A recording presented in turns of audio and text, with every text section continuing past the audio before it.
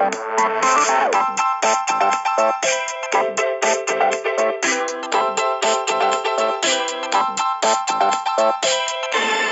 to Different Gravy, not just another Sheffield Wednesday podcast. I'm one of the hosts, Richard Miller, and my co-host. He roams from town to town. He goes through life without a care. He's happy as a clown, and he has 2 fists of iron. He's going nowhere. Dr. Luke Gledall. That was a late change, I'll be honest, Luke, because that's from the song They Call Me the Wanderer. The Wanderer. The first verse is really quite sort of mean. I'm the type of guy who will never settle down. Where pretty girls are, you know that I'm around. I love them because to me they're all the same. I hug them and I squeeze them. They don't even know my name. So I didn't want to slander you in that way, but I still thought it was fun to lead in with. No, it was. So, full disclosure, we are immediately on the heels of the match versus West Brom. As far as I'm aware, there's nothing in the way of breaking hoo-hoos, but you might correct me. Breaking hoo-hoos for this week? Yeah, I don't think there's much. I guess since we last did it, I guess New played up front for Kosovo against England. That was something. Sorry, yes. But that's a very long time ago, breaking new hoo-hoos. And he seemed okay. He had a header at one point. I think he beat Tyrone Bones for a header. That happened. So there we go. That's all the breaking hoo-hoos. Adi Nuhu had a header against England. And Palmer took part in a second win in a week for Scotland. He did indeed. Gave the ball away. Did you manage to see player ratings that's... I didn't see any mean player ratings, but he did kind of give the ball away during their goal because Scotland had to come from behind in that game. But he seemed to have a good game other than that. So apart from having a hand in a goal, yes, a bit negative. The opposition scored. Yeah. Well, if that isn't it's some so foreshadowing, I know if that isn't some foreshadowing for what happened today, then I don't know what is. Shall we just get into it, Luke? Oh, let's do this. I just want to say it's just I don't know. You know, it's felt a long time. This has felt one of the longest international breaks I think ever. Yeah, the Swansea game sort of left an unfinished business kind of feel to things, didn't it? Because it was a reasonably good performance, but a frustrating result. So you kind of want to get on to the next one in those situations. So we went to table-topping West Bromwich Albion, who have 2 mascots, one sort of fat chicken and the other one an ice cube or a fridge. I couldn't work out which, but it was just a big white cube. Unfortunately, we didn't have the joy of them trying to look somber during a minute's silence, which is one of the great things of football. Is mascots looking sad next to players during minute silences. So starting lineup wise, there was a couple of changes. We seemed to have dropped the 4-4-2 that we played against Swansea and went with just Fletcher up top on his own. Hutchinson came back in to replace Ati Nuhiu, and then we also made the switch we put Burner back in alongside Iorfa at centre back, and Lee's dropped to the bench. Any initial thoughts on when you saw the team for the first time? I quite liked it for a 4-3-3. It was one of the better ones. It's disappointing we didn't see Luongo, but it's been a long time since Luongo's played football for us. Yeah. So I can kind of see a reasoning to say, you know, maybe he's just on the bench, maybe he's coming back into fitness. You know, that was fine. Lee, Hutch, Bannon, that's a pretty good midfield three. Maybe I think in previous years for Hutch and Lee, it would have been a much more improved midfield three. But it was pretty good. Yeah, I was interested to see how Murphy was going to get on in the starting berth. Exactly, you know, which in place means of Reach. Yeah, it means that Reach missed out again. I suppose that's probably the most. That was the most standout thing probably from the team that again Adam Reach hadn't made it into the squad. Well, into the starting 11. So it started off at an insane pace. The game. We just got out the blocks exceptionally quickly. It was maybe with some of our attacking depending on how you want to read into this, we kind of came out the blocks like a DeLorean in Back to the Future. But maybe the joke of the DeLorean in Back to the Future, from what I understand, being of a certain age, but also not of a certain age to maybe get the joke fully, was that the DeLorean's also a piece of shit as a car. So maybe some of that attacking prowess kind of, maybe it was quite, we were out the blocks like a DeLorean. Yeah, I think we rattled out. We had some good half chances. We did have a couple of warning shots because there was a good cross from the right-hand side for them prior to their goal. And I think there was another one where they almost got in behind and Iorfa was able to sort of shut the door on them on that occasion. But the next time they attacked with a sort of pass in behind, it was down the side of Burner and Fox, and those two are not blessed with Iorfa's pace, and it meant that Hal Robson-Kanu had a pretty straight run at the goalkeeper and very calmly slotted it between Kieran Westwood's legs. Indeed, and it really felt harsh for the pace of the game. I think warning shots, I didn't really think any of them were particularly fantastic for West Brom. I mean, this is a funny thing up to that point, and probably from the rest of the game, I'd say there wasn't a great deal of incredible chances for West Brom. No, I think that's fair enough. They were very clinical and efficient with the chances they were given. It was, very much the opposite of watching Sheffield Wednesday, I would probably say. Yeah. I thought... So I think just kind of, I mean, obviously that again is another promising start squandered, which unfortunately seems to be a bit of a theme. Because we had some really good chances, including another Burner being very, very close to scoring from a set piece that kind of ended up bobbling around in the box. I thought West Brom looked like a good team. I know what you're saying, that it wasn't like a constant goal threat, but I did think they had us chasing them quite often when they were coming forward. It looked to me like they I don't know how they normally play, so it might be that they always do this, but they were almost looked like they were set up to try and use our kind of man-for-man defending against us, because there was a lot of the wingers staying very wide, and then Kanu coming out to join them on the wing,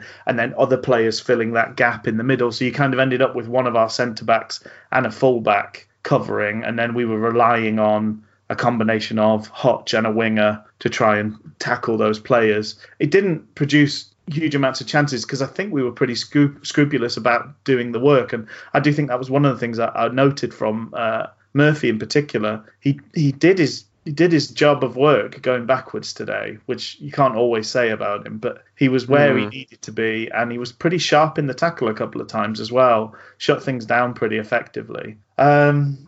But yeah, I think other than that, by and large, we did look like the better team. The first 10 minutes was kind of wild, both teams really going for it and both teams leaving the back door open a little bit, and unfortunately we lost out in that tussle. They then spent the next sort of 10-15 minutes trying to take the fizz out of the game. I think a lot of passing around at the back completely, and the early goal, I think, for any sense, definitely for that first half perspective, really took any pizzazz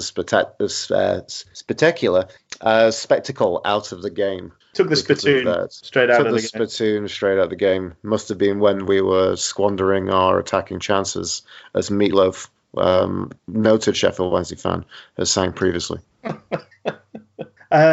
So we this midfield three, I thought first half I thought Fox looked like he was struggling a bit defensively. I think he got caught out a couple of times by Phillips, and I also thought that we didn't see much from Hutchinson or Kieran Lee, although they both managed to pick up yellow cards brilliantly. And again, Kieran Lee had a brush with, could have had a red card, because he already had a yellow. Did a really pointless, silly tackle on the byline, which another referee could have picked him up on.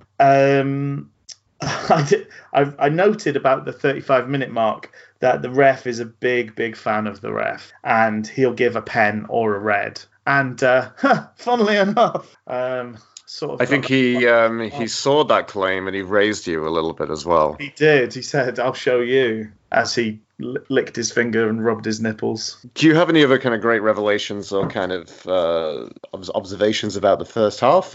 Because I can tell you some of my brilliant revelations and observations about the first half, if you like, Rich. Okay. The one thing I think, the other note I've got left is that Kieran Lee had 2 really good chances in the first half and bottled them both. Yes. Including the most annoying one was the one where he sort of chipped up a little cross to their defender when he should have had a shot. So yeah, that was quite frustrating. The other one, he kind of tried to play for a foul when he was never going to get it. But so an agitating sort of first half in some ways. But yeah, I'd love to hear your takes, your observations.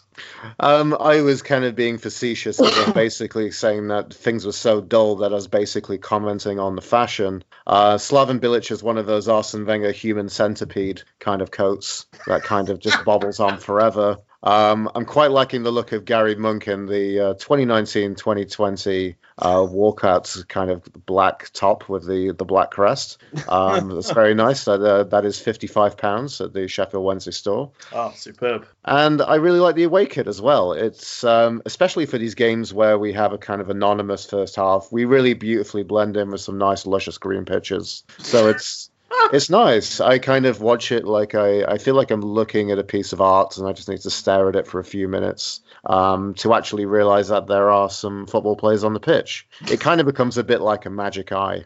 I was going to say, like a magic eye. Yeah, so magic eyes are back, and then it's not elephants that you're seeing. Maybe it's some elephant turds.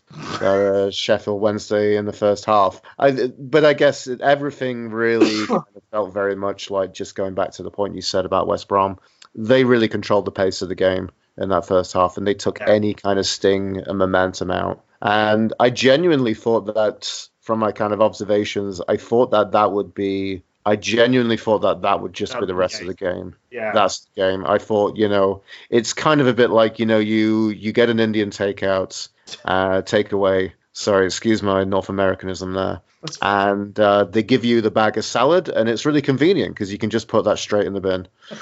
And you can just bypass any digestion. And, essentially that's what we kind of did. We just bypassed everything and just flushed the game away, to kind of go on a little bit with that analogy. So I was incredibly surprised from a kind of real know-nothing, kind of no-mark first half with that brief flurry of 10 minutes activity. A good goal for West Brom, I would say. It was a nice ball through. It was. I do hate Al Robson-Kanu with a passion. I really do. I don't know why. There's something about him I really, really dislike. I think it's looking on at a man who's played the game exceptionally well. The game being is that you go to a major tournament, you put in a really, really good performance, and then you get a nice bumper contract that you can just kind of coast out for the next, 3-4 years of your career. It was a good finish from him. I do wonder whether Westwood could have done a bit better. Maybe the sprinkling on that kind of turd cake was the sorry. Always scatologically focused, different gravy. And but he did manage to meg Westwood in the process. Yeah, I mean, obviously the thing is that you do make yourself big there, but I don't think the idea is to make yourself so big that you leave a gaping hole between your legs. Yes.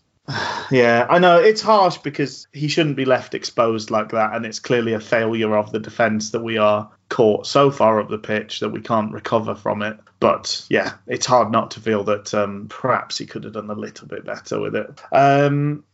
The other thing I noted in the first half, and this was a real treat, I don't know, I mean, it might have been that you were sat with your face up against the screen trying to work out the magic eye at the time, but there was a moment where Iorfa grabbed a hold of the ball on the halfway line, did a Cruyff turn in very dangerous territory, but beat 8 men, probably about 5 of them that were West Brom players and 3 of them Sheffield Wednesday players.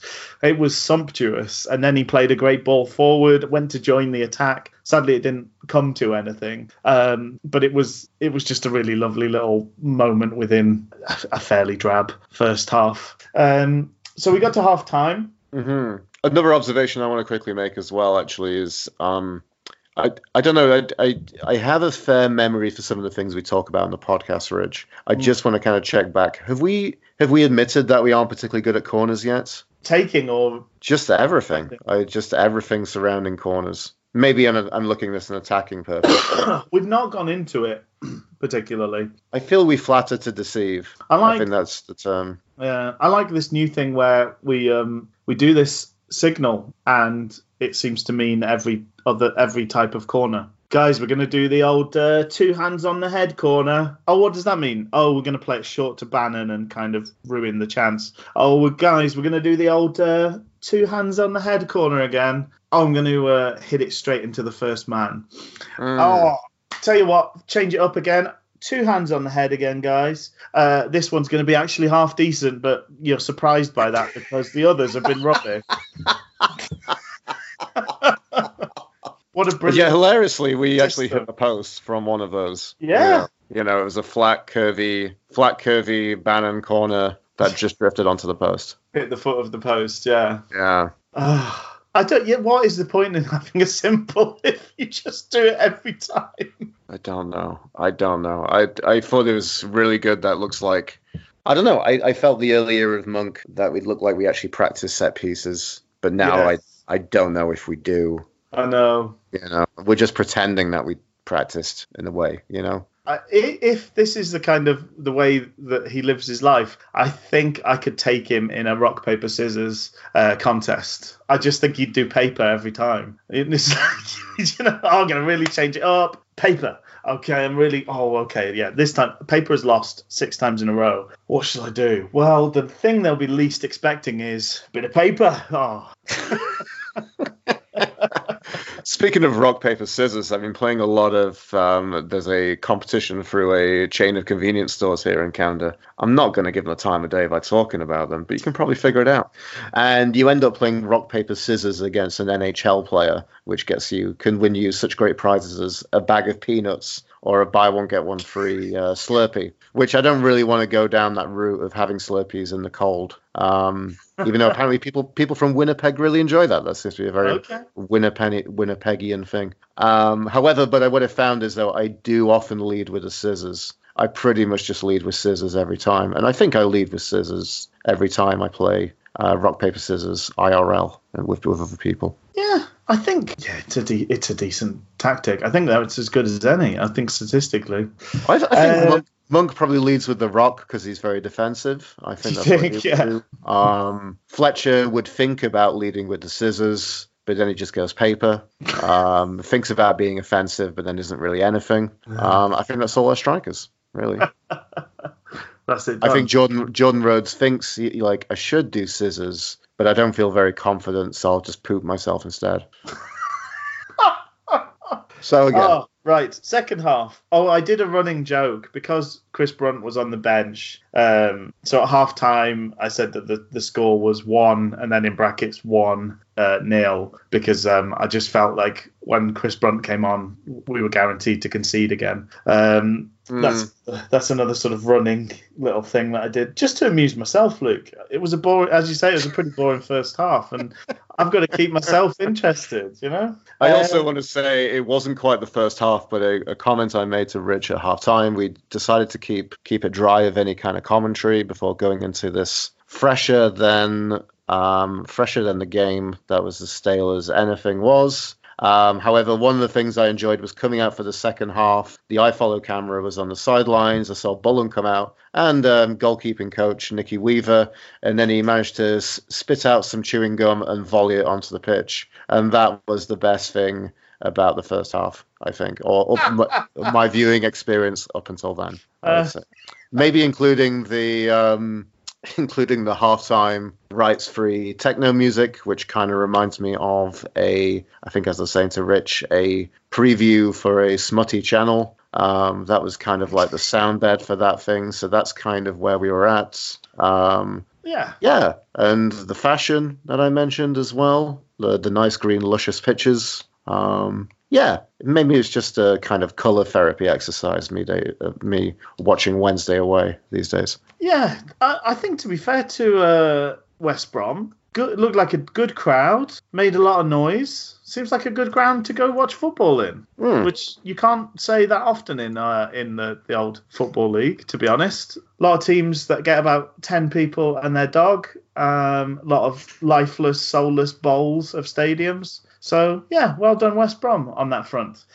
Second half, we rattled out the blocks. Started very brightly. Yeah. I thought we had a lot more kind of verve, a lot more pizzazz. It was looking good. I love that you're focused on the pizzazz, like a cheap Vegas magician.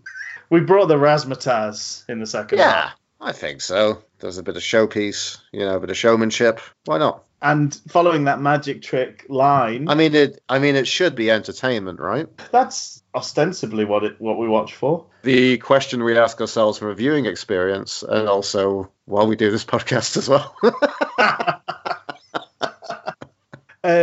But yeah, following that sort of magic trick line, Kieran Lee sort of looked behind Higazi's ear and found a penalty.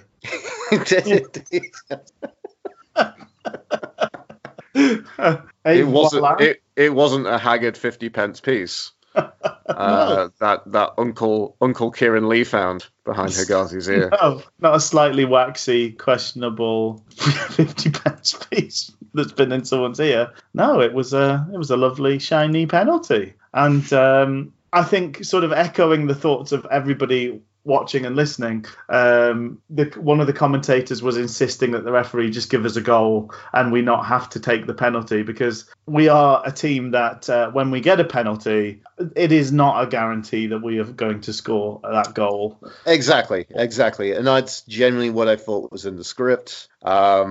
I don't know. I feel this maybe happened a few times, but, it's usually more you can see the penalty, you can't watch it because you fear what's going to happen. Yeah. That it's going to go in. But I, from an attacking sense, didn't feel I could watch it because I felt that Fletcher would fluff it, or whoever would stand up for it. We're not particularly, in recent memory, we're not very convincing at penalties. I must say. And Fletcher himself is very much at the core of that.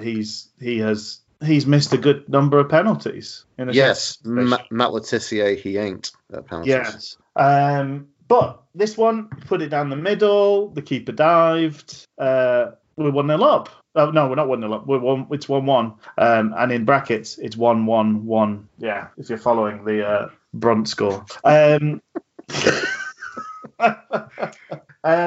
Then we did our usual thing and completely lost our heads. We went crazy for... Yeah, it's miraculous that when we've restored some kind of parity to the game, or kind of look like, then we just absolutely look to just throw it away completely. Probably with, we had far more kind of grasp on the game and calmness when we were behind. It's so strange. You look at like West Brom, it was like a switch. They went from attacking threat to managing, controlling the game when they scored that first goal. It was like, night and day. And we also are like a switch in that we looked like a good football team and then we looked like a bunch of idiots immediately after scoring a goal. It's so strange. And obviously there's a change of emphasis from West Brom. They're playing more on a front foot. They're conscious they now need to go and try and get a goal. So there's a shift in their way they play. But it is not fully accounted for. It's also us playing badly that creates all these opportunities for the opposition. It's definitely a combination of the two, and I think it weighs more heavily on us than anything that they are actually doing to put pressure on us. So yeah, we almost instantly conceded an equaliser. But then we did calm down a bit. Fox rattled the bar with a volley on the 65th minute. And what was nice at 1-1 was we were clearly trying to push on and win the game. There wasn't any question of us sitting in and trying to hold, which I said was nice, but scary. I mean, at the time, I genuinely felt maybe kind of knowing when to run before we walk, and then maybe that kind of approach that Monk has come in and said, look, we'll work on defensive shape before we look to establish our kind of attacking credentials in the team. Part of me wondered whether from the recent stuff, whether we should just relax and actually just settle for a point. Well, like I say, I was quite pleased that we kept pushing, but I was also conscious that that was a slightly scary decision to be making as well. Yeah, because I know that there large, was the talk about whether we should look to bring on. I was really happy with the two subs. yes. I thought maybe Harris was a little bit unlucky to be the one that's missing out. But mind you, Murphy was doing very well up to that point, so I could kind of see that one from Reach. Lee was the one that, like, yeah, he wasn't there today, and the fact that basically he was lucky to be on the pitch before the fact that he won as a penalty, just Yes. out of absolute nowhere. There's actually some good work that Kieran Lee did in getting that decision, and so yeah, it was a lot of veteran savvy. We got a lot of juice out of the Kieran Lee berry today, Yeah. so it was definitely the point to kind of bring him off, and Luongo was definitely the choice. So I was really happy with those two substitutes. The one thing I really did miss was who did Nuyu come on for? Hutchinson. Right. Okay. So at that point, because that was the thing, was I was thinking in terms of the commentary team. Rob O'Neill and John Pearson were talking about, should you bring Nuyu on? And I'm like, I wanted Nuyu on, but I didn't know who was the logical. Yeah. And I genuinely thought we can't sacrifice a winger or anyone that kind of front three. You don't want to do like for like with Fletcher. You need someone up top with Fletcher. One of my other comments I think that was missing from the first half was we did great for the width, but we also kind of lost out there wasn't anybody who was kind of close to Fletcher for the flick-ons. Yeah, there's a few times he did pretty well in his tussle with a formidable man mountain in Bartley, and looked around very frustrated that despite the fact he'd sort of knackered himself out making something happen, nobody had taken the chance in behind. I thought I was a bit questionable of the change for Harris for Reach, because I thought Harris was having a really good, particularly first half. I think maybe he did go a bit quiet second half, but first half that was one of the things I was really pleased by, is that he looked like he was sort of back to something like the sort of shining form he was in at the start of the season. He really looked a headache for his fullback, and was very unlucky that fullback was very unlucky not to get a yellow card in the incident when bizarrely Harris's shirt fouled him by being a bit sharp and a bit rough on his hand. I thought it was a little bit harsh, but then Reach immediately, I think he made like 4 or 5 tackles really quickly and won the ball quite high up the pitch and looked to be making things happen. I think again he is out of sorts in that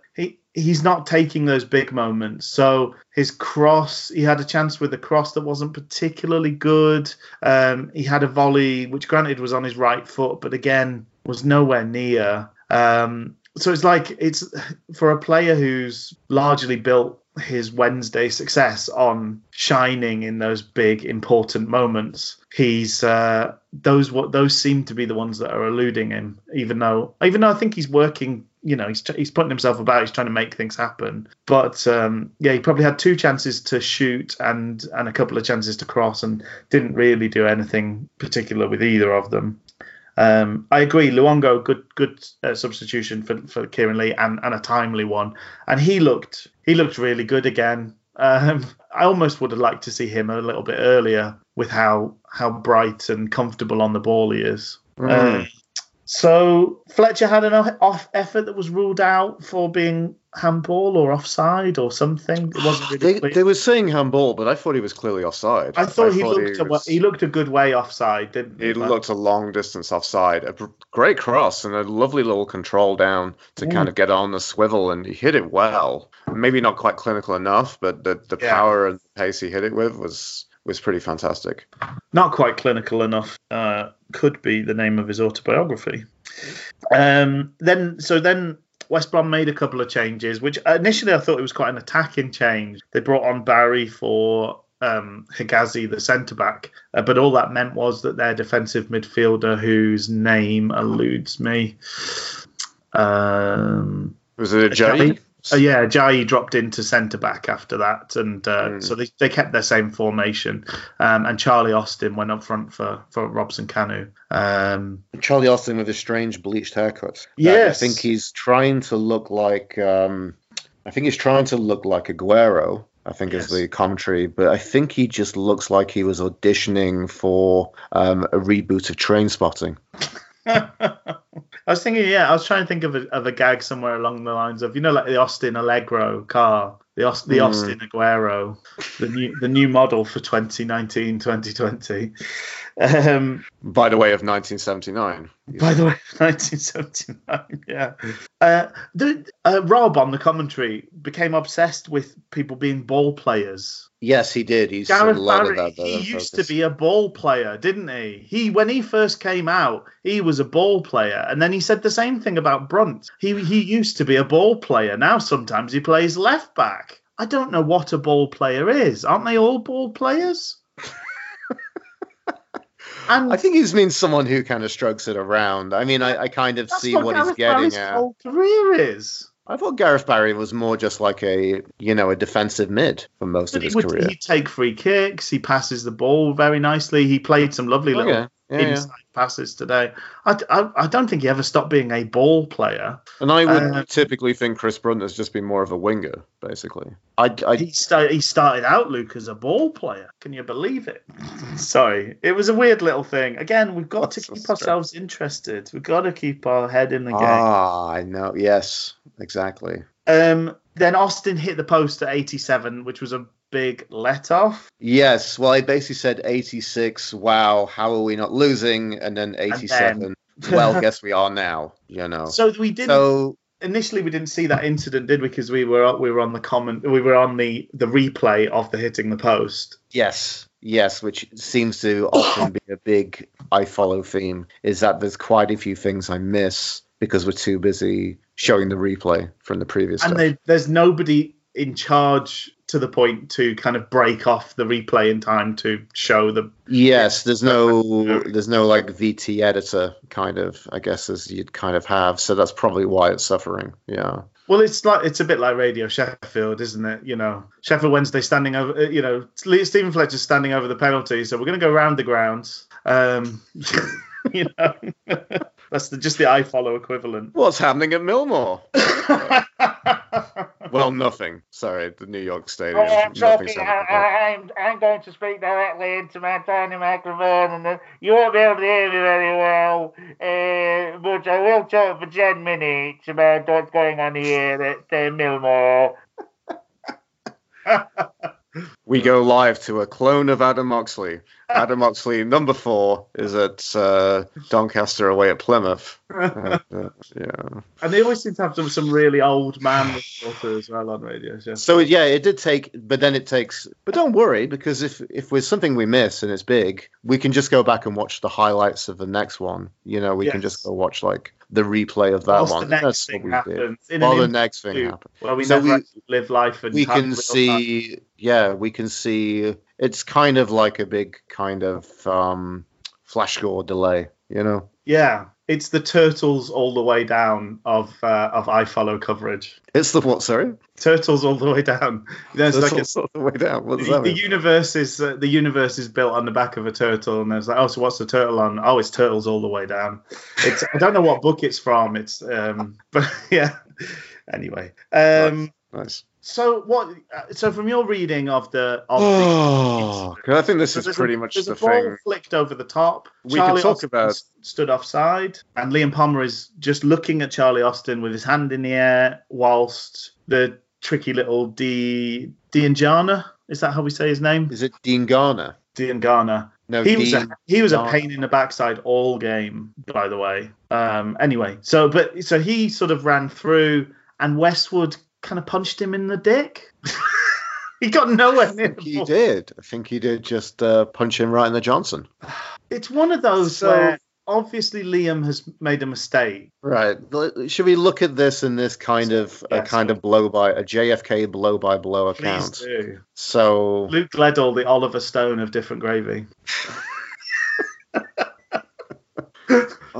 So there was that kind of. I can't remember if it was quite a good a good ball in, or whether it was it felt a little bit speculative from the Yes. ball in, that the West Brom kind of humped over the top. He humped it over, and then there was a bounce. Palmer put his hand in the air. So was the hand in the air, was he trying to appeal for an offside? Austin was miles offside, so he was just holding his hand up saying, oh, he's offside, and trying to ignore the ball. But he missed the fact that the player that he'd been marking all game was running through from an onside position and figured out too late to do anything about it. In a kind of back to the basics approach, in a certain level of maybe if I did my FA badges, and I don't know if you'd actually have to do a kind of Viva or a PhD presentation. If I had to do a research piece, it would basically be from ages watching Sheffield Wednesday, and also kind of expand this to other clubs as well, Rich. But basically my defense would be about defenses and basically saying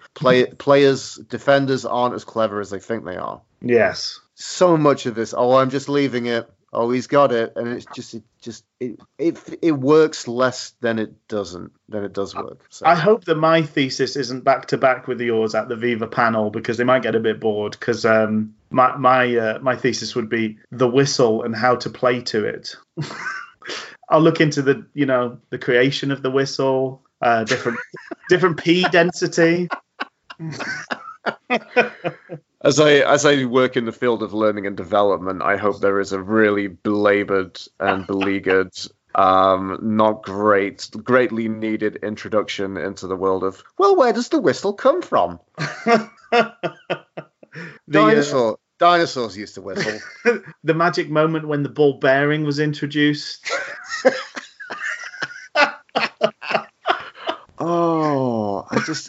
Just kind of bring us back to present day. Yes. And this moment, which was just over an hour ago from now when we're recording. Yeah. It was, I didn't see why. Yeah, I didn't know what Liam Palmer was playing at. So that's the first error. The second error is, so we've had this miscommunication between a right back and Kieran Westwood before. Mm-hmm.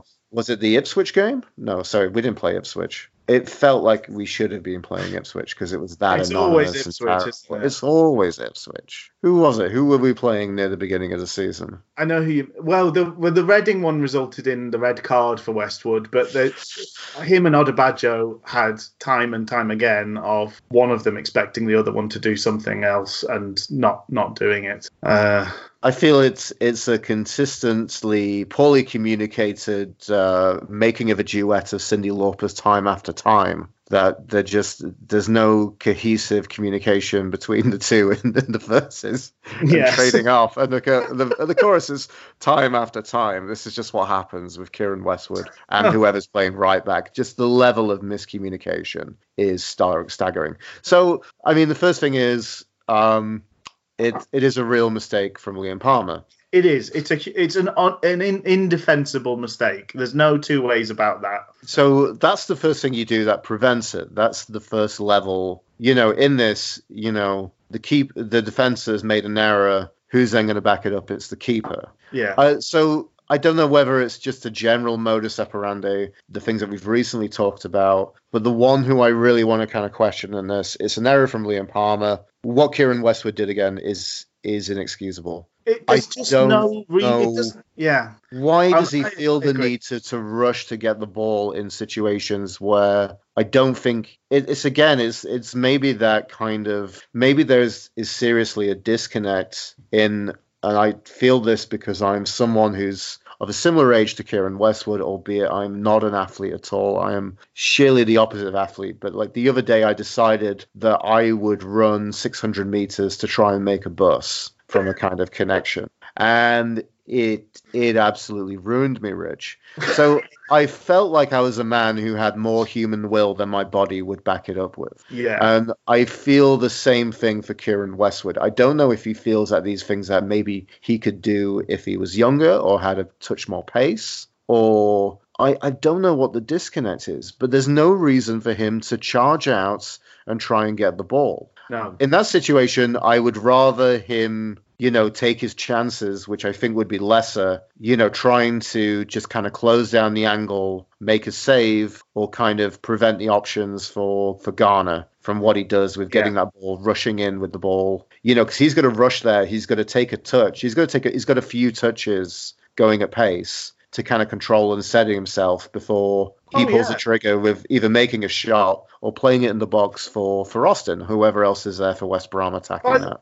By the time he's controlled it, he's probably at the byline because it's up around nipple height, moving fairly quickly. So by the time it reaches his feet, he's not in a shooting position anymore unless he does something incredible. So I just want to laugh again, so I just say the ball's at nipple height. Yet it's a classic measurement. Yeah, Westwood just gives him a little jab in his penis, right?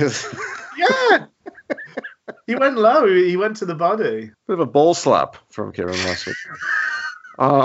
Ball slap. He don't take crap. Oh, it's just so I'm staggered. I'm really staggered. That's the thing. By the decision making from both. But I genuinely, I've seen this before from Westwood. We've seen this before this season, and it just is another. I can't remember times when he's rushed out and he's been a hero. No, but there's also the miscommunication is another trait now, because the last game against Swansea we conceded from a corner that didn't need to happen because, again, his fullback didn't do what he was either telling him to do or he wasn't telling him to do it, and he felt he had to make the decision to put the ball out under no pressure. And so again, that's both fullbacks you're not communicating properly with. That's a pretty tricky situation to be in. But I think that's the thing is Liam Palmer's mistake is bad, but it's not terminal. It does not need to turn into a penalty. I just have no idea what Westwood thought he was going to achieve with what he did. He must have just thought, all is lost, but it's not. To think that all is lost in that situation is panicking, which you don't expect from a guy who is, he's our most experienced pro. It should be the quality he has in spades at this point in his career, really. Yeah. I mean, this is a hilarious thing. We have one of the oldest starting 11s in the league, and yet we're just losing it. We're just absolutely just panicking all the time. It's just these situations, just these late games where you think that we should have the experience and the nows to really see things out and show some gamesmanship. Yeah. And yet key figures are just, they're like, it's not quite clutching defeat from the jaws of victory, but it's just kind of clutching defeat from the jaws of just, we should be okay. I don't know what to say, like neutrality. It's negative playmaking at its finest. Yeah. So, I mean, I don't think there's rest we can really talk about because that was pretty much at the death. That was the 88th minute. Well, the other thing I didn't even properly watch the penalty. Was it a well-taken penalty from Austin? It was a very good penalty from Austin. Yeah, sort of hit the side netting, sort of one. So no, there was no saving it. The other thing again. This is my last point on this, but not only does Westwood make the compounding mistake, he then is bent at the waist shouting at Palmer for his part in it. This is another trait. Again, he's made so many mistakes and it's always somebody else's fault. Yeah. When he goes up into the crowd of players, gets nowhere near the ball, he's shouting at people round him. It's his fault that happened. Yeah. And I don't, you can't put yourself, but I'm sure it contributed to the fact that Palmer was so het up that he went for those two big, horrible challenges. I'm sure a big part of it is he's annoyed at himself, but also being, torn down by, as we say, the most experienced pro on the pitch that's going to have an effect as well. So he's not having a calming fatherly influence on this fairly young defence in front of him. He's acting like a spoilt teenager that can do no wrong, even when he keeps doing wrong. Yeah, and still in our situation, still gets the starting berth as a reward for such failures. It's always his fault, but it's never his fault. And that is a tough situation to be in when you're one of the other players relying on him to do his job. Yeah, basically nothing much else happened. We brought on Atty for Hutchinson. He tried to sort of Atty it a couple of times, kind of lumber his way across the pitch and make things happen.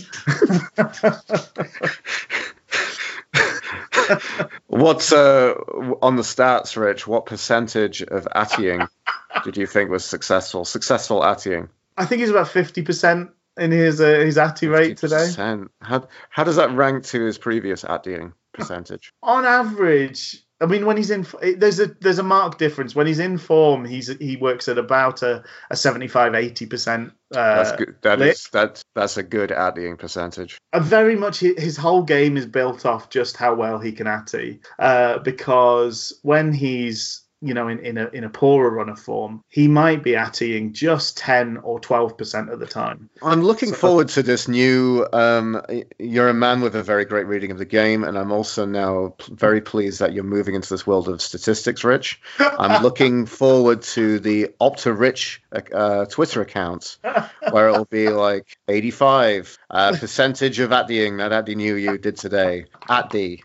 Every single time Atty Nuhiu has Attied at a rate of 80% plus, we've won this season. That's what you're gonna do. You've got to look at those percentages. You've got to get those metrics up, right? Exactly. So then Palmer launched himself. The only sort of significant thing that happened is Palmer launched himself into a pretty horrible tackle. I'm not sure it was a bad tackle, but I don't know if it's a straight red. What did you think of that, or had you turned away in disgust at that point? I mean, I was watching, but it was still kind of with disgust, really. So my lenses were disgusted coloured. I'm just wondering how it looked in the magic eye. It looked. It didn't look good. It didn't look a good challenge. I don't think it. Yeah. I don't know. I think at this point you just get to the point of, especially as a Wednesday fan, you get into a level of self-flagellation. Yeah. You have the tools of which to hurt yourself out, so it doesn't really matter at that point. Yeah. And I'm kind of just looking for anything to be tools for which to whip myself, basically, with. So it means next game Odubajo's going to get a chance. How long ban do you think that would be? Do you think that would be a free? I was thinking, was this going to be a free match ban, or? I can't think it'll be. It was. I think it was a bad tackle, but I don't think it was violent conduct. I think it'll just be the one match ban. That would be my guess. But who knows? Who knows? But yeah, as I say, it means Odubajo gets the chance to play against Birmingham midweek. So, just looking at the performance as a whole, I just put my sort of final notes at the end of the game. We're just gutted, absolutely gutted. Arguably deserved a win away against top of the league West Brom. We haven't beaten West Brom in a good number of years. They've generally been a team far and above us in terms of the players and quality that they have, and to not even come away with a draw is really devastating, and it's all our own fault, which is even worse. Silly nonsense. So, I feel that's all we can really say about the game. And let's go on to the bit everybody that I love the most, which is rating players. Everybody that's me. Everybody that's Luke loves rating players.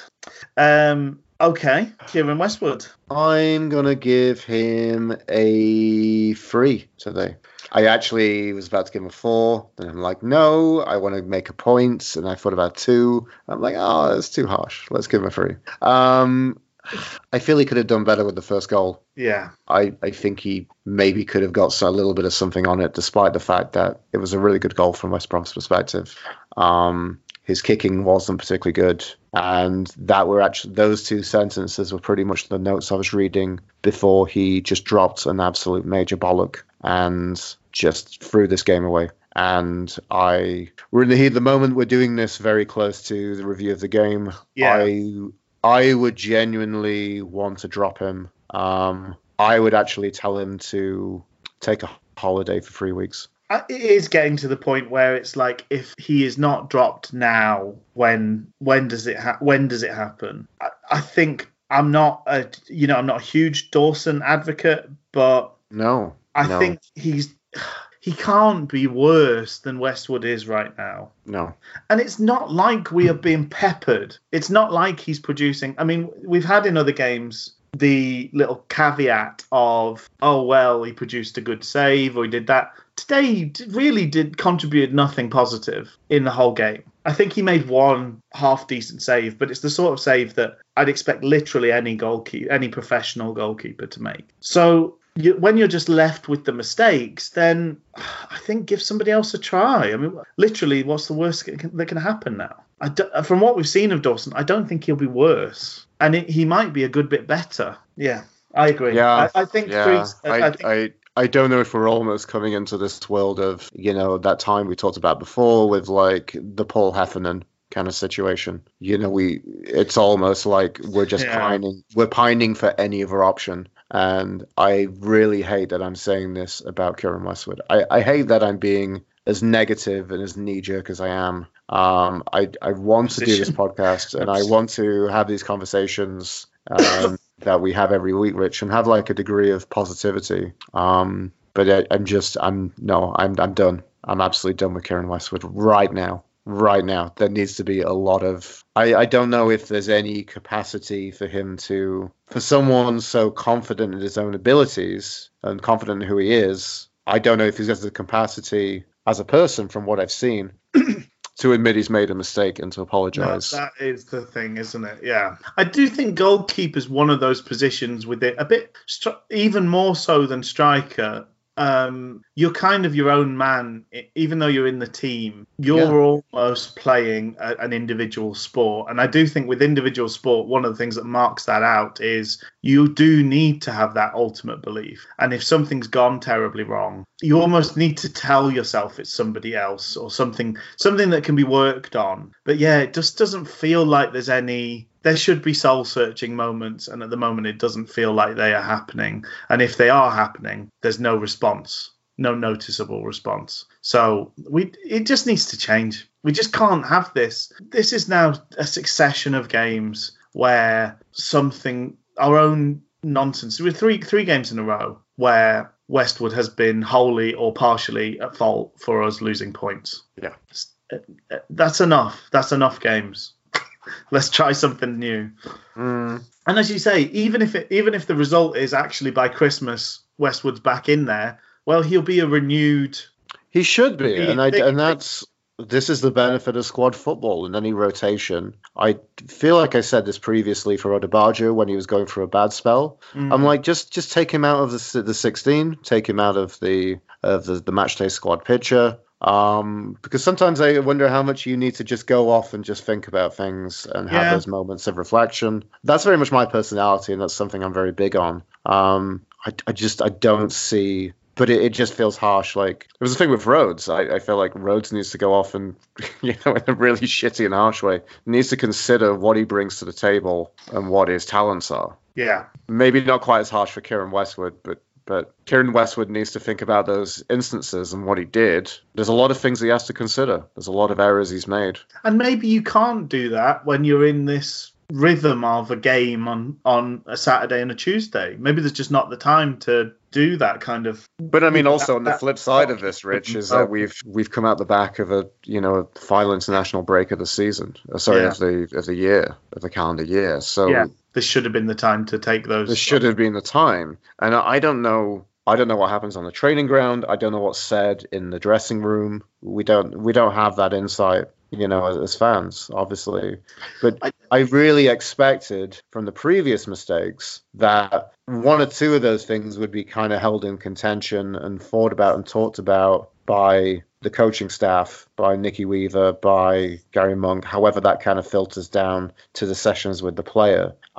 It feels, I don't know if they've had that conversation. I don't know if things are going right on the training ground and it's not getting translated to the pitch. I don't know, but it feels like everybody's gone in on Monday or Tuesday, whenever they've been back from the previous games, to be like, it's business as usual. Yeah. And it isn't business as usual. No. Not at this stage. Shouldn't be, no. Well, I mean, that is the change that we don't know about, because obviously we had Jordan's dad. His first name's escaping me. Andy Rhodes. Andy Rhodes as the goalkeeping coach for many years, and that is a change that's happened in the summer as Nicky Weaver's come in. Is it that those two don't get on? Is it that Weaver prefers a different style of goalkeeping? I don't know what it is. I don't really even care what the reasons are, because the long and short of it is what is happening now is not good enough. I don't care why, really. As a Sheffield Wednesday fan, I just know it's never been this bad. It now is this bad. So if it's Westwood failing, if it's Westwood getting in his head about things, if it's poor coaching, if it's a poor relationship with the coach, whatever it is, I don't really care. I just want a better choice of goalkeeper, because the guy who's in the sticks now is not doing the job he's supposed to do well enough. And the only other alternative, I mean, we had a tweet from a listener, Mark Etches, that we did forget to talk about Wildsmith. I mean, Wildsmith's back training.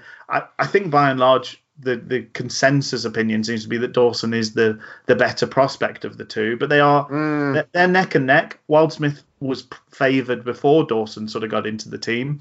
Wildsmith was the Carl Norton to Dawson's Carl Walker. Yes, he's really clumsy. He was the one who I think at one point. By that I say.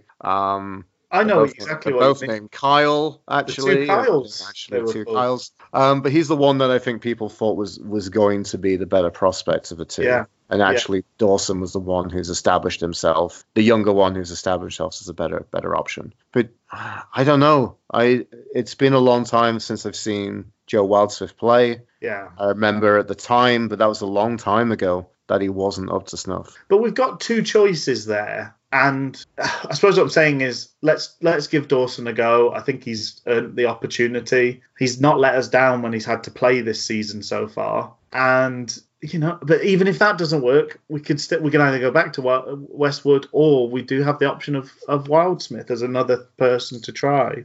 Which then we also had the crazy option of talking about Weaver registering himself as a player. No? Oh, sorry. Well, it was just the fact that we had the Dawson era against Cardiff. Yes. Which actually then we said we pine for the attributes of Westwood. You're right. You are right. I don't know if it's just a consistent rotation policy that we'll have. So a rotation policy for ourselves as fantasy football managers, picking the lineup, or whether there'll always be qualities that we will miss until we can get the Munkenstein's cloning abilities, or maybe we could do the Fly type situation where we just splice. We're trying to transport Kieran Westwood. Cameron Dawson gets in the transportation chamber with Westwood, and then we now have a Westwood Dawson monster, which hopefully the best qualities are both going to come out in this new monstrosity mutant keeper that we develop. But I don't know if we're always just going to. Maybe this is just the fact that none of the keepers are exceptionally good enough. But then, I would say that Dawson era. I would say there's grading within the sort of crimes. That people commit. And Dawson's era of not quite standing his ground as vociferously as he could is is far back from. You think that's turning into a kind of killing spree from Westwood? It's. I was going to say Dawson has flicked somebody in the earlobe. Yes. And Westwood has actually performed grievous bodily harm. Exactly. It's like there's several grades worse of what Westwood has done in these last 3 games. He's perpetrating quite the rap sheet for himself.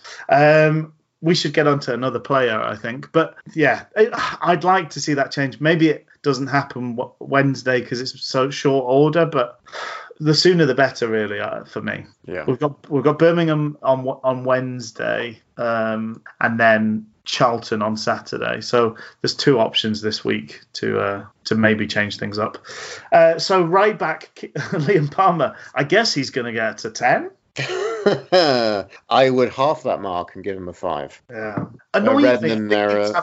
Sorry. The rest of the game, I thought he was fine. I thought he was all right. I thought attacking-wise, actually, second half, he was really busy. He seemed to combine quite nicely with Murphy a few times. to the point where Murphy started to oddly rely on, he's just looking for Palmer all the time. But I thought he was doing a good job of it, and bear in mind he's somebody who's been active during the break, so one mental slip in 90 minutes might be understandable when you're one of the only players that's played another 2 sets of 90 minutes during the international break, whereas all the rest have had a lovely break. I think I'd maybe go to a 6, but then the red card is a bit of silliness, and he did play a big part in the goal. It's not it's not nothing what he did there. Okay, Iorfa. 7.5 I give to Iorfa. I thought it was really good. Yeah. I feel really bad for him that yeah he's put in a performance like he has, and he's been part of a team that's conceded 2 goals today. It's not right. I actually think Burner was slightly looked a bit shaky at times today, and Iorfa sort of grew to fill the spaces. Totally. Yeah, I think he had a particularly good game, Iorfa, and as you say, a real shame that he's on the losing side because he didn't deserve to be. I think 7.5 is a good score for him. So then Burner, the aforementioned. Maybe a 6.5. Yeah, I think even a shaky Burner is a pretty good Burner. I think so. I definitely think so. There was just a couple of moments, particularly early on, where I was reminded that actually the last thing he did in a Wednesday shirt was kind of fluff his lines at that clearance that played a big part in the Blackburn winner. So I think it felt a little bit like that might have been playing on his mind early doors, but I think he grew into the game and got better as the game went on. Morgan, I'm trying to think. Fox Morgan. Captain Fox Morgan. Captain Fox Morgan. I didn't see much of him today. I can't remember much of him playing and being on the pitch, I'll be honest. Yeah, I thought he looked a bit wobbly, a bit shaky. I thought Phillips was a lot for him today.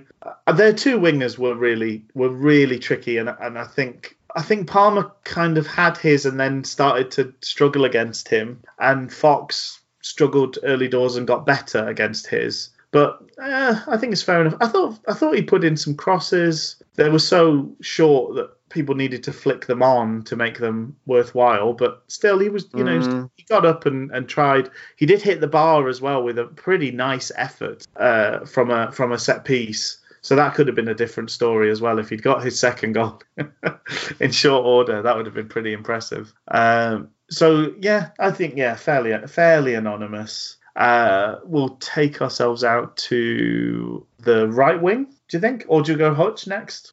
Let's do the midfield 3, I think. So Hutch. Yeah.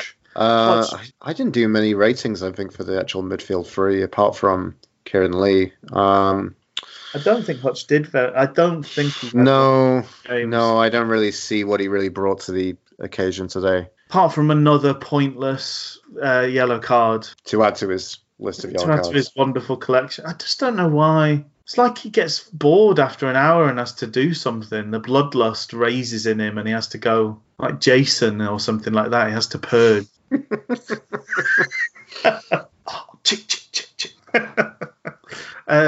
Yes, 8 yellow cards so far. It's insane. But the one today was just so pointless. Yeah. He literally just kicked up. I mean, he did it twice. He was just determined to get a yellow card. I wonder if he bets on himself. He's the ultimate winner in the Hutch Bingo. The Hutch Bingo is, yeah. He marks his card and he knows exactly when he's going to get the yellow. Oh. But yeah, I thought that 3 for me never really worked. I thought we didn't really get much of anybody. Apart from the part he played in the goal, Kieran Lee was really, really quiet and didn't do very much. Bannon had some moments, but again, didn't particularly shine a huge amount. And Hutchinson did barely anything, apart from just go deeper and deeper and deeper. I mean, he was sweeper half the time when we had the ball. So do we give Hutch a score? Sorry, I missed that. 6? 6? Yeah. So then we kind of touched on the other 2. We might as well cover them. Kieran Lee? Kieran Lee, I've stretched to a 7 for Kieran Lee purely for him winning a penalty. Yeah. Yeah, I think that's fair enough. Outside of that, he was pretty weak, and I wasn't particularly. I think he's had one or two worse games this season, but he has had a few better games. Yeah, he wasn't doing very well in that middle of the park. I'll be honest. He's replaced when Luongo comes on. It feels like Kieran Lee 2.0 at the moment. Yeah. Which is not to say that Kieran Lee hasn't been a great player for us, but Kieran Lee now, Luongo just feels like he does all the things that Kieran Lee does, but does them better. Yes. With more of a goal threat. So him staying fit is a huge thing for us because Luongo just he's got so much to him. It was really nice when he came on. There was a bit of a sad moment with Kieran Lee as well. There was a ball that was kind of like flung down the wing for him, and he well and truly lost his leg race with the centre back. And you just like, you could see that little wistful look in his eye almost. He's like, I would have had that before. It was like he was running backwards. Then Barry Bannon. One of the much lesser Bannon games, I must say. 6.5, perhaps? Yeah. I think that's fair. I think like between the three of them, Lee gets the plaudits because we don't score without Kieran Lee. Hutch was anonymous, so gets the most anonymous looking score. And Bannon did a bit, but not very much. So yeah, he sits in the middle of the two of them. I think that's absolutely fair. So that takes us out to the wingers. Murphy, I've gone for a 7.5. Verve, confidence and drive, looking a fair bit better. I thought it was a really good performance from him.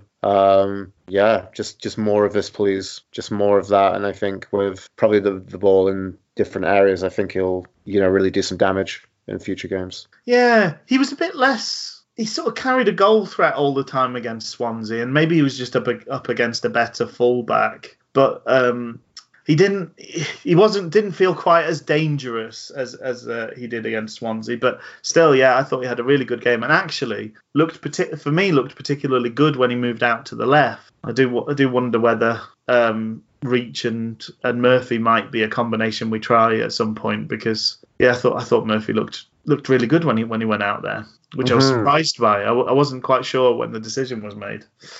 And then Kadeem Harris. Oh, Kadeem Harris, maybe a 6.5? Yeah, I think probably like a 7 in the first half and a 6 in the second kind of thing. So yeah, leveling up at 6. Yeah, that's very true. He was very good in the first half. It was definitely a lot more kind of Kadeem Harris-like than I think recent times. I don't know what the difference was, but definitely wasn't kind of double marks on or, doubled up on. So yeah, it was good. Yeah. And then Stephen Fletcher. Stephen Fletcher, I don't know how to mark Stephen Fletcher. 6.5? It was fairly kind of average, really. It wasn't terrible. It could have been better.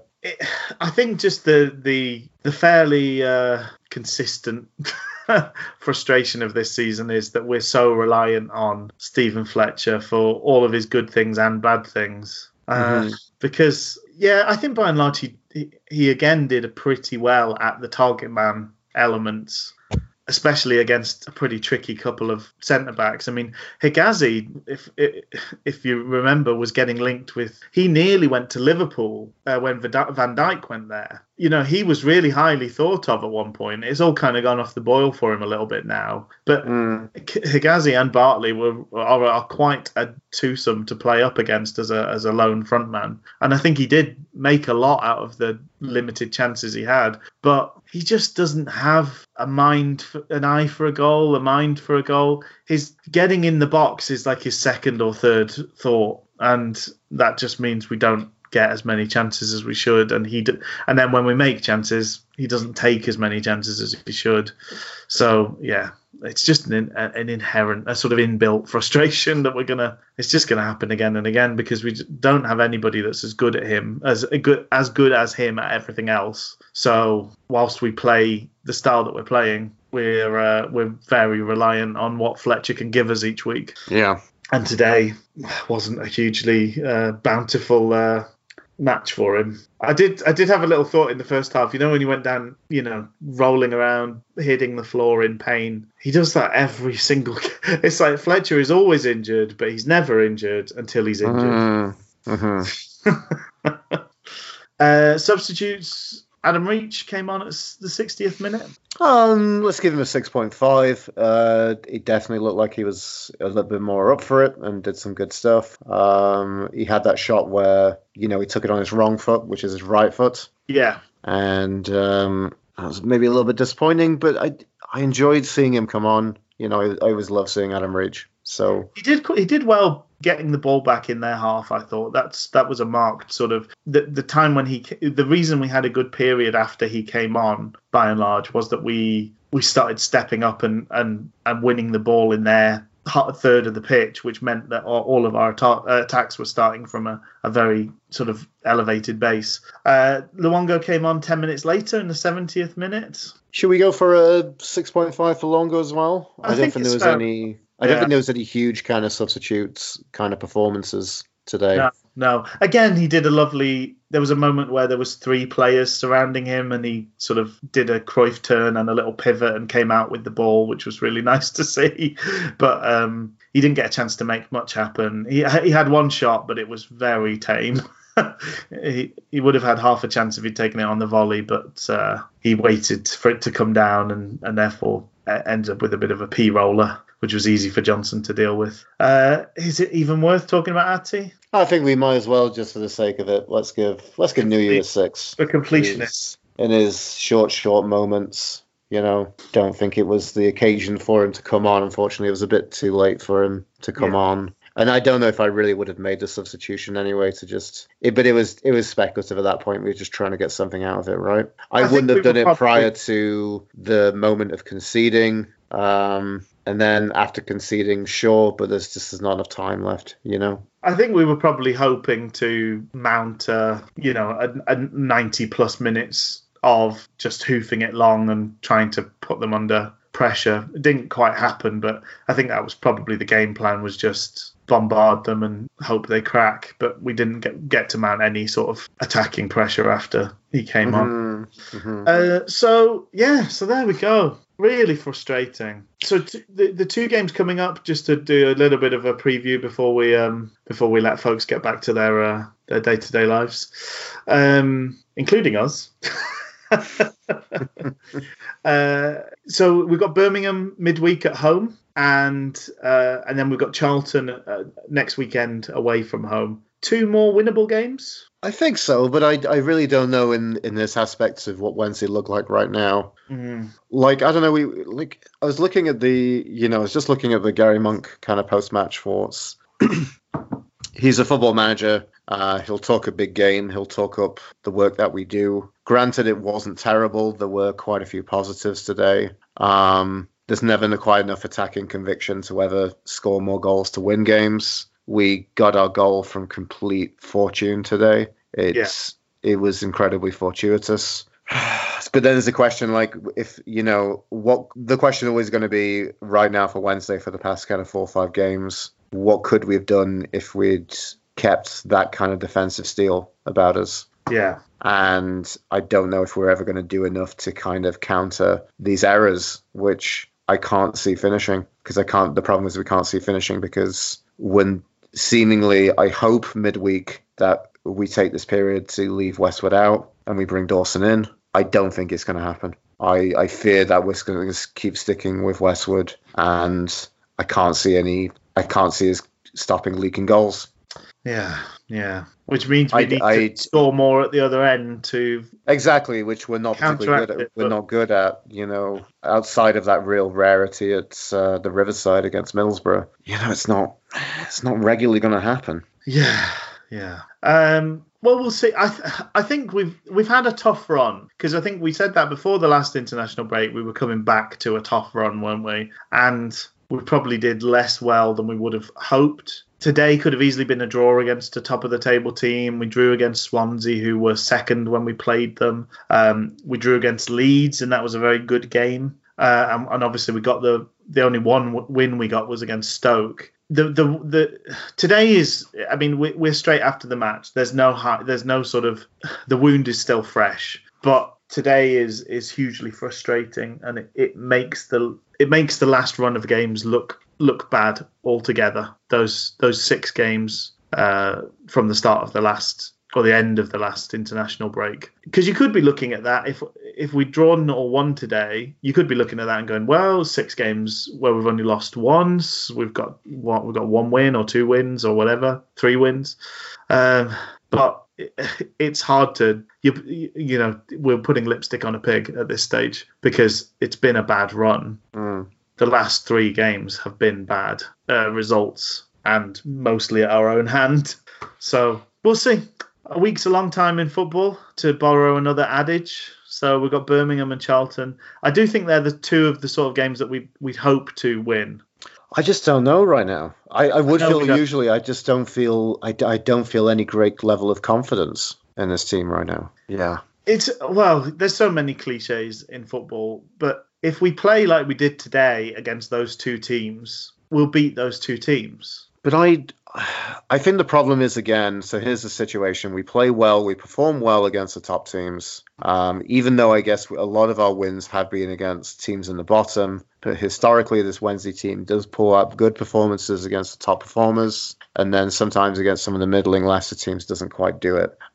We may get better results. I don't think we'll get better performances. I don't think we will. I'm pretty confident that we're not going to do much in these next 2 games. I think we'll lose against Charlton. I'd like to see us win against Birmingham, but actually, I think we might beat Birmingham. We might just somehow kind of edge it. I think it might be Gary Monk against his whole team. I think he might get them riled up for that one. But there's a real chance that I think there's also a chance that Birmingham will be up for it a lot as well. Oh, I'm sure. Because that's his. They're still managed by his old assistant manager, aren't they? Mm-hmm. Could be quite the tussle. Well, I think we're going to beat Charlton 3-0 and Morgan Fox is going to score a perfect hat-trick. So I would love that as well. I would love It's coming, I think. Right, left and header from Fox Morgan. Captain Fox Morgan that's what he's going to turn the season around for us. Right. On that very silly note, we should wrap things up, eh? Mm-hmm. Well, it's been a delight to talk to you again, Luke. You always lift my spirits. Do I? I wonder whether, much like I'm not making a pure analogy through how I do with these podcasts, Rich, but I wonder if also maybe just watching Wednesday, I also get the same level of late game management where I don't have the commitment and professionalism to say anything interesting at the end of it. So I apologize to all the listeners. I apologize to myself, and I apologize to you, Rich, as well. You're seeing it out. You're dawdling and passing around at the back, just hoping to see out the last few minutes. Exactly.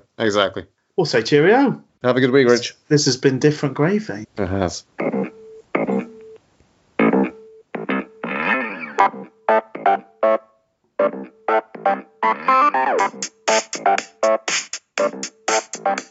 We didn't mention, so did you know it was Kieran Lee's 200th appearance for Wednesday? Oh, no. And did you also know, bizarrely, it's the 250th appearance for At the New You? Wow. That's insane, isn't it?